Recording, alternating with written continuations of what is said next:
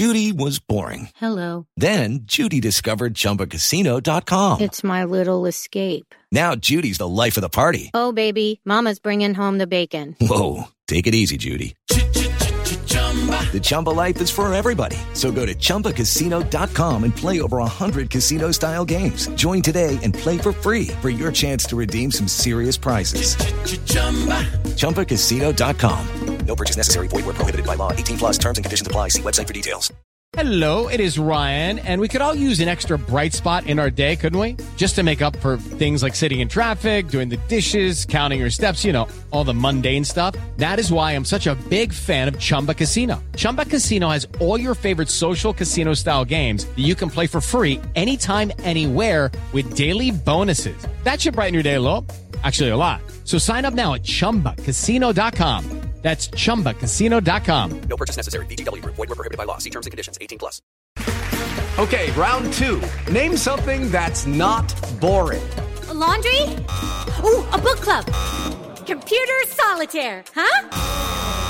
Ah, sorry. We were looking for Chumba Casino. That's right. ChumbaCasino.com has over 100 casino-style games. Join today and play for free for your chance to redeem some serious prizes. ChumbaCasino.com. No purchase necessary. Void where prohibited by law. 18 plus terms and conditions apply. See website for details. On Florida's Space Coast, we think you can have the best of both worlds. Kind of like right now. Driving, at your desk, maybe at the gym, but you're also grooving to some music.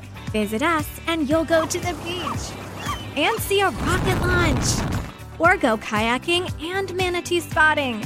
It's all waiting for you on the only beach that doubles as a launch pad. Plan your adventure today at visitspacecoast.com.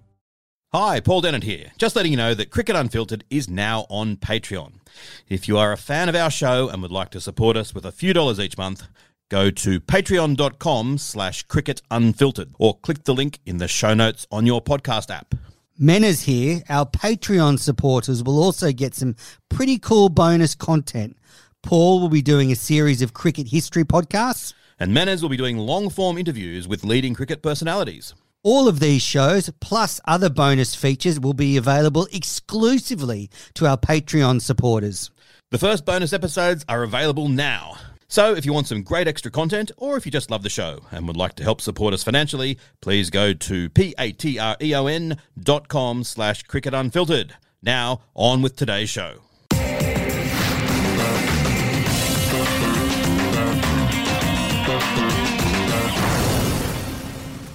Hello everyone and welcome back to the Cricket Unfiltered podcast. I'm your co-host Menas, and joining me today via the phone I have Jaleesa Apps. Jaleesa, how are you?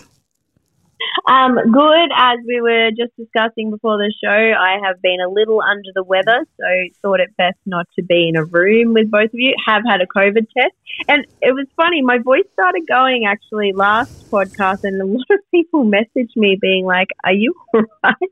So they sort of knew I was sick before I did, but I'm fine though, and I'm COVID free. If anyone needs to get a COVID test, they're so gentle now. By the way, I was like, God, really? Like, have a crack. Give me some pain, but they didn't.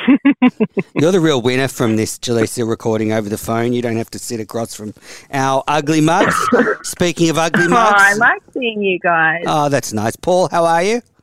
I'm good. I'm good, guys. How are you?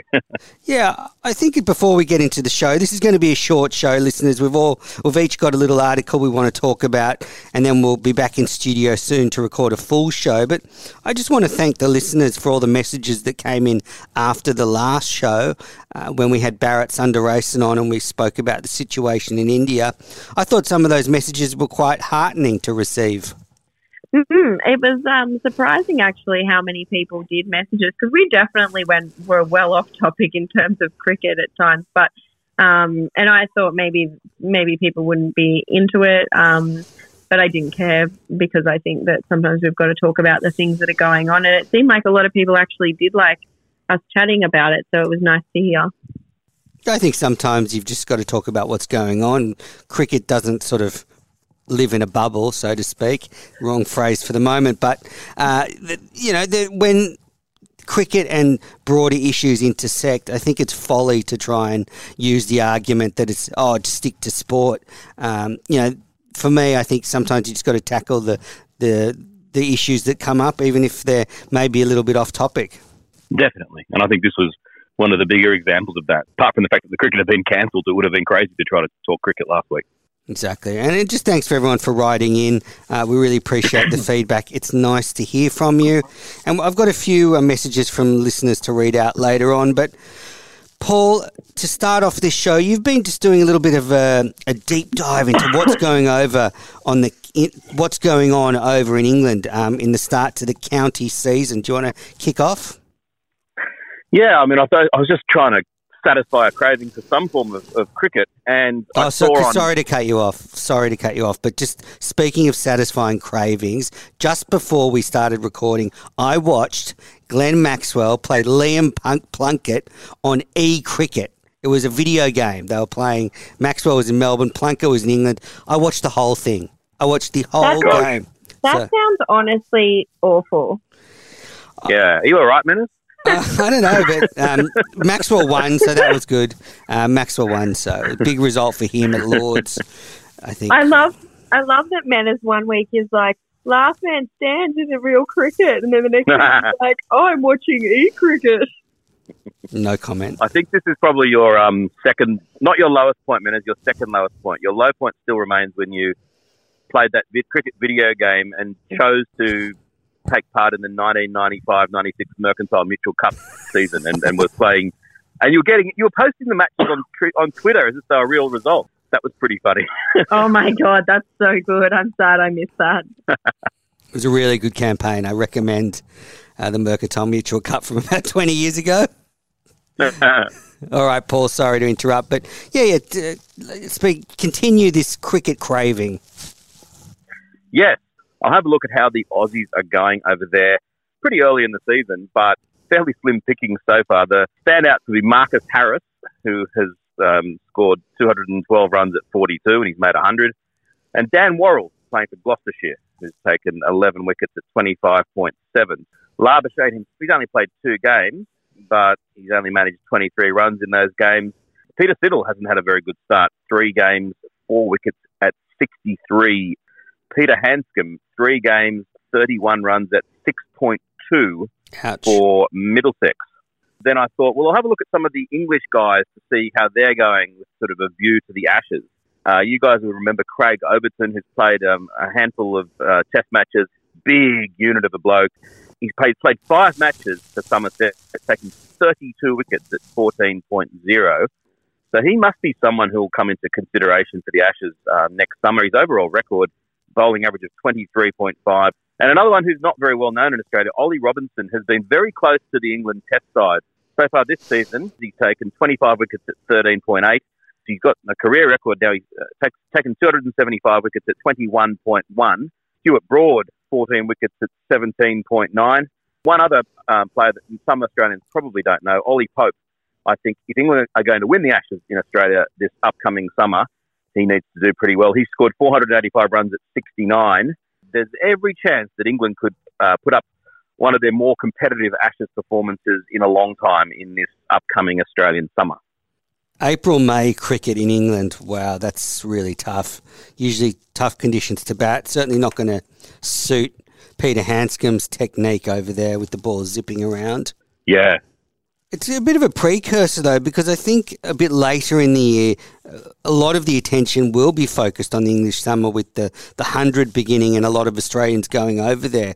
I think this, coming off what's been a diabolical year COVID-wise, I think actually the 100 will bring a lot of life back into the English summer.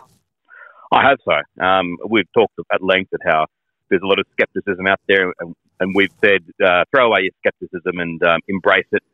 It'll be the best thing for English cricket if it succeeds, and it will help prop up the county game and test cricket over there. I'm also just looking forward to the winter when the test series against India gets underway. I've got a balcony here that's going to get very cold in winter, and I plan to sit out there dressed warmly with a hot cup of tea, watching the cricket on my phone at 1 a.m. with some dark chocolate and have a romantic experience for one, just in front of the phone watching the cricket from 20,000 kilometres away. There's nothing that can beat it, I don't think. Paul, do we know, this is a question that you might know, do we know with the 100 what the broadcast rights are over there? Because, I mean, that seems to be the thing that sort of killed cricket in England is the fact that it's not seen as much anymore. Is it on free-to-air over there, the 100? Yeah, it is going to be on free-to-air. That was that's good. That's great. Yeah, that was part of the deal. I think it's going to be on BBC Two, which is obviously a massive station. Several games will be on BBC, and maybe the rest of them, or all of them, will be on pay TV as well. But certainly there's going to be a free-to-air presence. Great. That's really good. Yeah, there was some discussion that one of the reasons they brought the 100-ball concept in was to fit the game between the two BBC news bulletins, so it wouldn't bleed into their news bulletins. So, first game's July 21st, Oval Invincibles v. the Manchester Originals. And, what? It's a bit rich to call a side an Invincible when they've never played it. I know. What a bit much. Indeed. Now, Jaleesa, what's caught your eye in the last week? Well, what caught my eye was an article about This is so rare. I'm going so loose with this, but I thought it was quite interesting. It was a study by the University of Cambridge into sustainable cricket bats. So I'm not sitting here like being a greenie, just preaching everything. Don't worry, this fight gets to a point. But this is talking about basically how willow, English white willow, is getting really hard to source, particularly because you have to obviously replant once you use a tree, whereas bamboo, you can keep harvesting for several years 15 years before you need to, I think it's 15, before you need to replant it. So there was a study by the University of Cambridge about how bamboo cricket bats could be ushered in, I guess.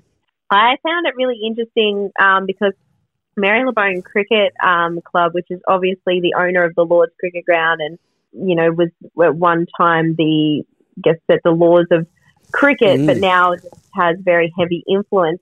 They obviously picked up on this and were reading it with interest as well, because they tweeted about it and actually put out a media statement about what they thought about it. And they said right now in the laws of cricket, they can't use bamboo bats because, first of all, it's a grass, not a wood. So that, again, goes against first law of cricket. And then also the fact that they would have to use a laminate would go against another law. But they didn't rule out trialling it and testing perhaps whether these laws could then be modified to have bamboo cricket bats. And I just found it very interesting. It was something I hadn't thought about before, and I wanted to hear what you guys thought of it.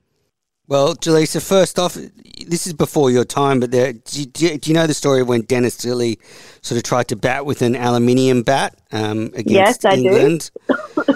Yeah. This has those areas, doesn't it? That's trying to do something a bit different. I don't know. I'm just not sure if it seems like wood's the best thing for a bat. I suspect a lot of cricket traditionalists would hate this, but it does raise the question of if bats start to become really expensive because they can't source as much willow as quickly, because apparently there is a bit of a shortage at the moment. So, and cricket bats are like the last thing on the list. So, that willow's being used for. So, I do wonder if it's something that is actually going to have to be looked at maybe in 20 years' time, maybe sooner. Be perfect for last man stands. Perfect for last man stands. I'd be fine with it because the aluminium bat. I remember Alan Border said that he got Dennis Lilly gave it to him in the nets to use, and Alan Border was too junior to say anything. But he said when he hit the ball, there was a thunk that just was unpleasant, and he thought this is going nowhere. But he sort of said, "Yeah, it feels good, Dennis." But I think even though bamboo is technically a grass, it would not have that same metallic thunk to it. And the MCC, Jaleesa, they're still kind of responsible. They're the custodians of the laws, and they still, even though the ICC run the game, the MCC are still kind of they have that historical oversight over the laws as well, which is quite interesting. I thought it was really interesting that they bothered to sort of put a statement out about it, because it just said to me this was something that they actually really took quite seriously. The statement sort of said they wouldn't be opposed to changing the laws if that would not have an impact on the game. It's interesting how the MCC and Lords have this reputation of being impossibly traditional and old-fashioned, and yet they're quite progressive. And one of the things that I like is that Lords actually allow you to bring a bottle of wine into the ground, which if you did that in Australia, you'd be taken straight to prison. Plus, I think that now they no longer have any sort of control over the overall running of the game. They feel as though they can almost have this contrarian viewpoint where they can be quite innovative and out there with their thinking. So it's actually quite on brand that they would be willing to embrace something like a bamboo bat. Yeah, it's interesting because when I first read it, I thought, well, this is a little like out there for them, but yeah, perhaps not so much. I just expected them to be quite traditionalist and not open to. I actually wouldn't have expected a response at all from this study because it's not like they had to. It didn't mention them. But I was shocked. But it's good. I like the forward thinking. It's something especially that could come in for lower levels of the game. Obviously, the best players will get the best bats, but when you're looking at lower grades and amateurs, maybe this is a more environmentally sustainable option. And one thing you do see at sort of grade and district level when you're playing around and seeing the different clubs, that there are these people that try and reinvent the wheel. They might, I remember once a bat came out with a bend in the handle. I think Doug Walters was involved with that one, and that was sort of to help you with your grip of the bat. Sometimes they take bits of wood out of the back. So there are people tinkering with bats at lower levels, but a lot of the time it doesn't make the top level. I think if you had a whole generation of players playing with bamboo bats, then it would make the top level because you wouldn't want to switch your bat. Bradman could make 100 with a piece of bamboo, that's for sure. All right. Now, I've got an article by Nagraj Gulapudi from Cricinfo, and I intimated in the last episode that I thought instances of the bubble being breached would come out, and it's happened pretty quickly. Within a few days of the IPL being postponed, this article is excellent and points out some of the real problems with the IPL, and I'm just going to run through some of the issues. I mean, the most obvious issue, obviously, is holding it in India. The COVID cases were a lot higher in the cities. But Nagraj makes the point that in the UAE, the cases were only ever 1,000 a day, whereas in India they were up above 100,000 a day when they started, and then we saw it go above 300,000 a day. So to think you could get a bubble off in that environment was folly. Then Nagraj made the point that in the UAE, the players could just catch a bus to the ground and they didn't have to deal with security. They didn't have to go through airports where there were people that weren't in the bubble. So it was just a much safer situation. And, so that's a simple one. Then there were just things that they just didn't do that they did last year. Before the last IPL in the UAE, they had a workshop and went through with all the players, all the rules and all the COVID regulations to make sure they knew exactly what they had to do. This year there was none of that. When they checked into the IPL bubble in the UAE, they had a COVID monitoring app on a digital device that would not only check their temperature and if there was any symptoms, but they partnered that with a movement tracker, which meant that they could track everybody's movement. So if anyone left the bubble, they knew. Whereas this IPL, they tried to do the same thing, but the Indian firm just weren't able to do it. It was unreliable and it didn't work. And a lot of the clubs actually had to return them before the tournament finished. So you had no one tracking. And then I think this just sums up the problem. They had what's called bubble integrity managers. And these were basically monitors to make sure that all the rules were being adhered to. And, we saw instances where players would come back from the hospital and not quarantine when they should have been in a room by themselves for a week. But then the actual managers themselves were caught leaving the bubble to go and have cigarettes, to go for walks. One was meant to be in hard lockdown in his room, and there was footage of him just leaving his room. So, I mean, if you've got the managers not obeying the rules, then it was always destined for failure. So just head on to Cricinfo. Nag Rudge's article really outlines all the examples of where the bubble was fraught with danger. The fact that if you've got that many cases, it's just impossible because, I mean, in Australia we've got a bubble in a sense of we have people in quarantine with COVID in hotel quarantine, and then the rest of us are sort of in a bubble. Whereas, so you only got that one-way traffic of you're quarantining people, and then once they're okay, they're coming out. Whereas in India, you've got the bubble that we have is full of COVID. And so if you've got people that are servicing the people then that are supposed to be in the quarantine, then you've got two-way traffic of how COVID can be transmissible through that. And it's just not possible. It just was not ever possible with that kind of caseload. I found it really interesting. I think, Manners, you were tagged in a tweet that I was as well, where someone was really defensive about having it. Like, I think you had said it should have been in the UAE, and someone was super defensive about that and gone, oh no, well, the cricket is bad in the UAE or whatever, or wouldn't have been the same in the UAE. And it's just like, how can you possibly think that this was in the end a good result? No, absolutely. I thought it was a really eye-opening article, Manners. Thanks for bringing it to my attention. And I agree with Jaleesa that, and what you said, Manners, that really, inevitably, the bubble was never going to work in India. But it didn't look like they actually even tried. I mean, it looks like last time round, the UAE bubble was best of breed, and they pulled out all the stops to make sure that it would work.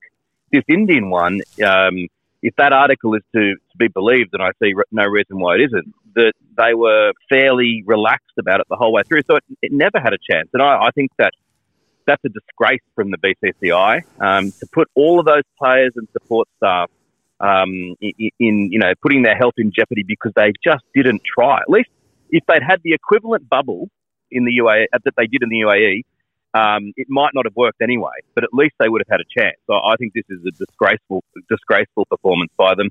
But, they should all hang their heads in shame. This is just a reflection too of just the government, though, because the fact that they allowed gatherings to go ahead, then everyone else sort of finds their own out as to why they don't need to quarantine or why they don't need to follow a bubble or they don't need to be as strict on the rules. Whereas in Australia, when we had the Australian cricket team come over, we were all still under restrictions as well.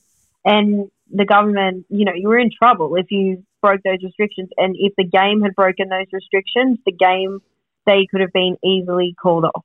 This is why good leadership is so important for so many areas. Absolutely.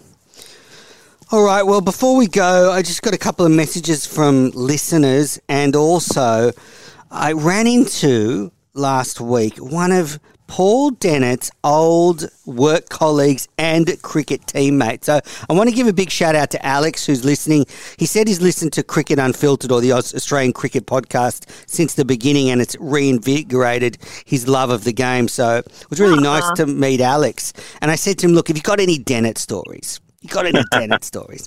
And he said to me, he remembers one night in particular, and Jaleesa, this will ring true to you, down at the Coogee Bay Hotel. They'd played cricket that day. It was close to midnight, or it was very late, Alex said, and you were on the dance floor still in your whites. So I can imagine, beating the ladies off, all the backpackers. Leave me alone. But apparently you had a couple of I'm just here to dance. I mean, you had a couple of frothies, Paul, and you were trying to talk to Alex about the tactics from that day, about probably why you lost the game. Trying to run through, sort of relive what went wrong on the field, on the dance floor. And then the only disappointing thing was Alex said to me, Paul wasn't a bad cricketer. He was actually pretty good for our team. Oh, so that's nice to hear. Thanks, Alex. Great bloke, Alex. We had a lot of fun working together and playing cricket together. We're really stoked that you listen to the podcast. Thanks very much. One of my favourite dance moves used to be that I would pretend that I was batting and actually doing some gardening on the wicket, and I'd walk down and prod the pitch with an imaginary bat, and I thought that was a really cool move, but no one else did. Were you a better batsman or a bowler, Paul? I was probably a least a less worse bowler than a batsman.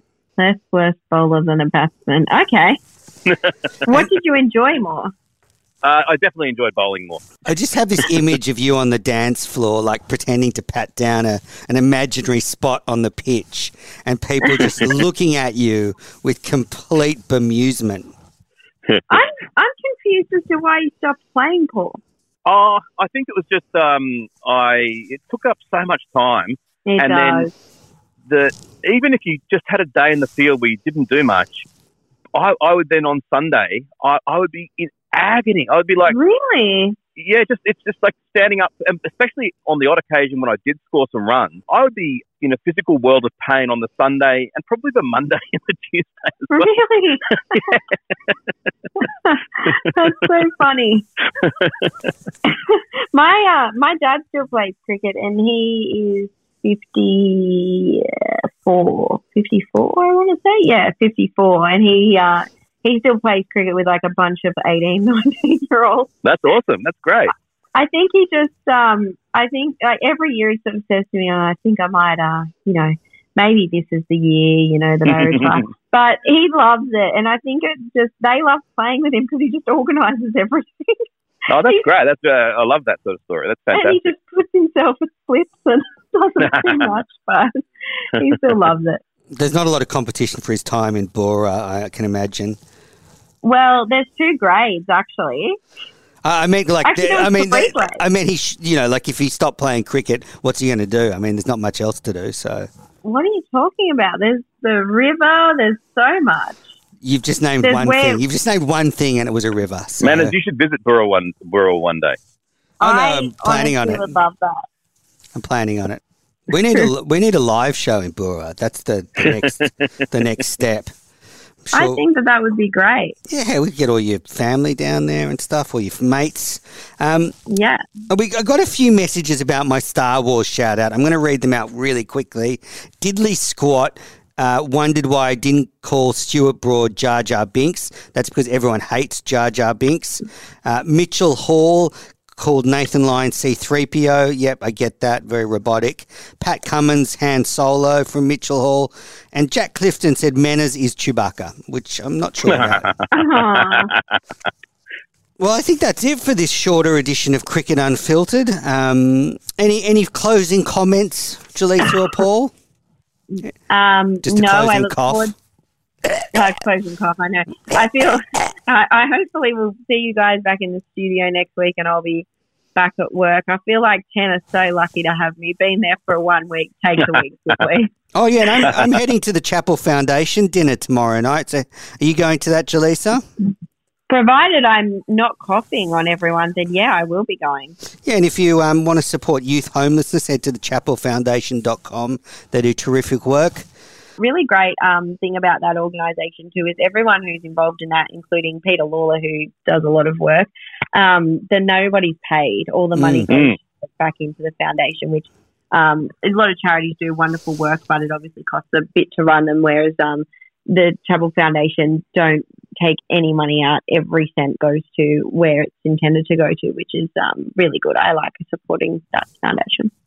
Closing comment, I ran into an old friend the other day and he has a son who's about 10 and he played cricket this season for the first time. It was a real good news story that he just said how much the child enjoyed it and how much all of the parents enjoyed it, and it seems as though they've got the perfect balance now. Back in my day, it was, you just sort of stand around in the field for 2 hours if you weren't one of the better players, but now they've got the perfect balance between making sure that everyone can get to go but ensuring it's still a good competitive game with the reflecting proper cricket. And he was just really buzzing at what a wonderful, wonderful experience it's been. So that was really heartening to hear. That's a lovely story. And also I should... That's so nice. Yeah, and Paul and I actually yesterday, when we record this, interviewed Anthony Harry Moffat, who's a former SAS soldier who's written a book called 11 Bats, and he's collected bats from his 11 deployments overseas. And that was a really interesting interview. We're going to release that in the next 2 weeks. We talk about everything, including what Paul's just talking about there, the power of cricket, how it can be such a sociable and such a proper, an important escape for people, just when you're having a tough day. So that's coming. We also asked Harry about, the issues with, what's come out with the SAS war crimes. So that's alleged war crimes. So, yeah, stay tuned for that one. Wow, that would be an incredible interview. I'm looking forward to that. Yeah, it was a great privilege to do, actually. I really enjoyed it. That's awesome. Well, on that note, before Jaleesa starts coughing again, we're going to call stumps on this edition of Cricket Unfiltered. Jaleesa, hopefully I'll see you tomorrow night, otherwise next week. Paul, take care. See you guys. See ya.